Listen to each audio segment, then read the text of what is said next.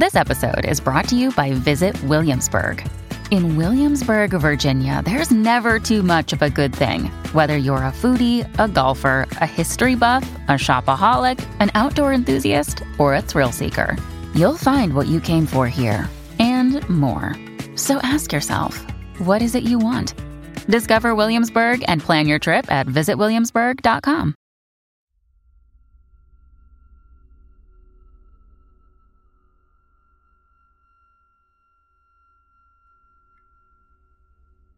You know how Fox has a weird way of counting Simpsons episodes? They refuse to count a couple of them, making the amount of episodes inconsistent. The reason for this is a lost episode from Season 1. Finding details about this missing episode is difficult. No one who was working on the show at the time likes to talk about it. From what has been pieced together, the lost episode was written entirely by Matt Groening. During production of the first season, Matt started to act strangely. He was very quiet, seemed nervous and morbid. Mentioning this to anyone who was present results in them getting very angry and forbidding you to ever mention it to Matt. I first heard of it at an event where David Silverman was speaking.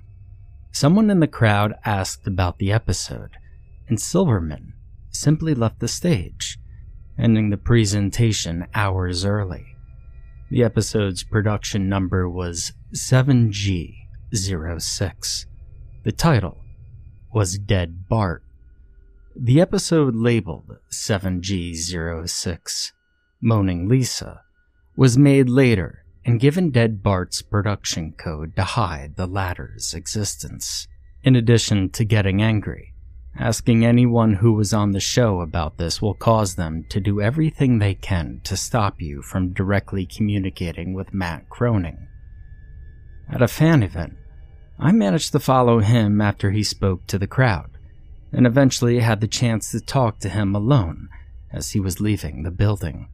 He didn't seem upset that I had followed him, probably expected a typical encounter with an obsessive fan.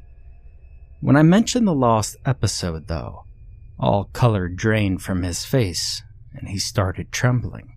When I asked him if he could tell me any details, he sounded like he was on the verge of tears.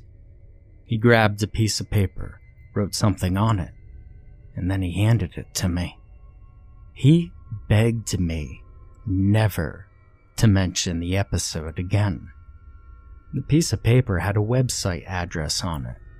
I'd rather not say what it was for reasons you'll see in a second. I entered the address into my browser, and I came to a site that was completely black, except for a line of yellow text. A download link. I clicked on it, and a file started downloading. Once the file was downloaded, my computer went crazy. It was the worst virus I had ever seen. System restore didn't work. The entire computer had to be rebooted. Before doing this, though, I copied the file onto a CD. I tried to open it on my now empty computer, and as I suspected, there was an episode of The Simpsons on it.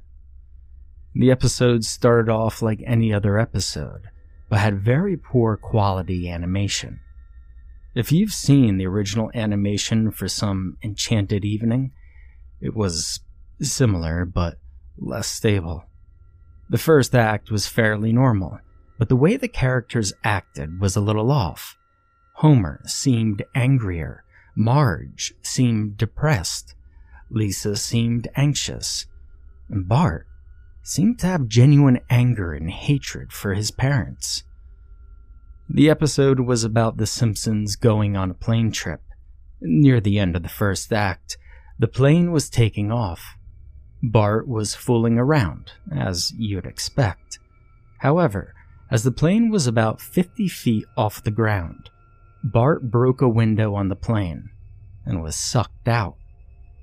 At the beginning of the series, Matt had an idea that the animated style of the Simpsons world represented life, and that death turned things more realistic. This was used in this episode. The picture of Bart's corpse was barely recognizable. They took full advantage of it not having to move, and made an almost photorealistic drawing of his dead body. Act 1 ended with a shot of Bart's corpse. When Act 2 started, Homer, Marge, and Lisa were sitting at their table, crying. The crying went on and on.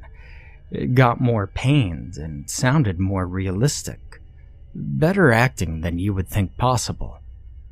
The animations started to decay even more as they cried, and you could hear murmuring in the background.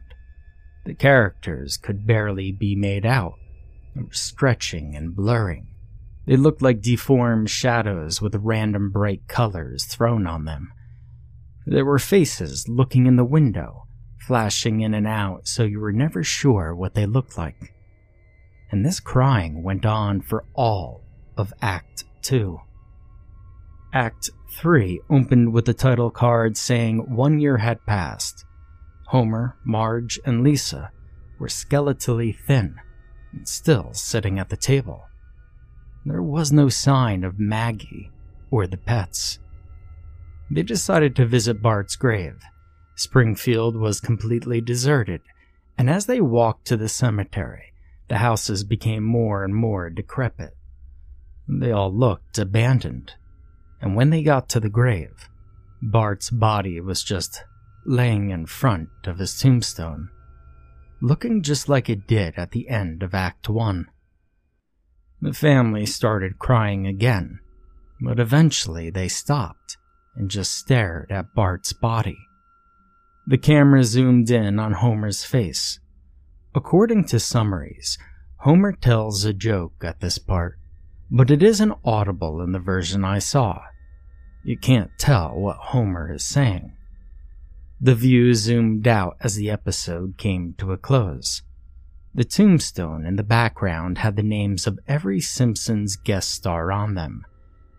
Some that no one had heard of in 1989.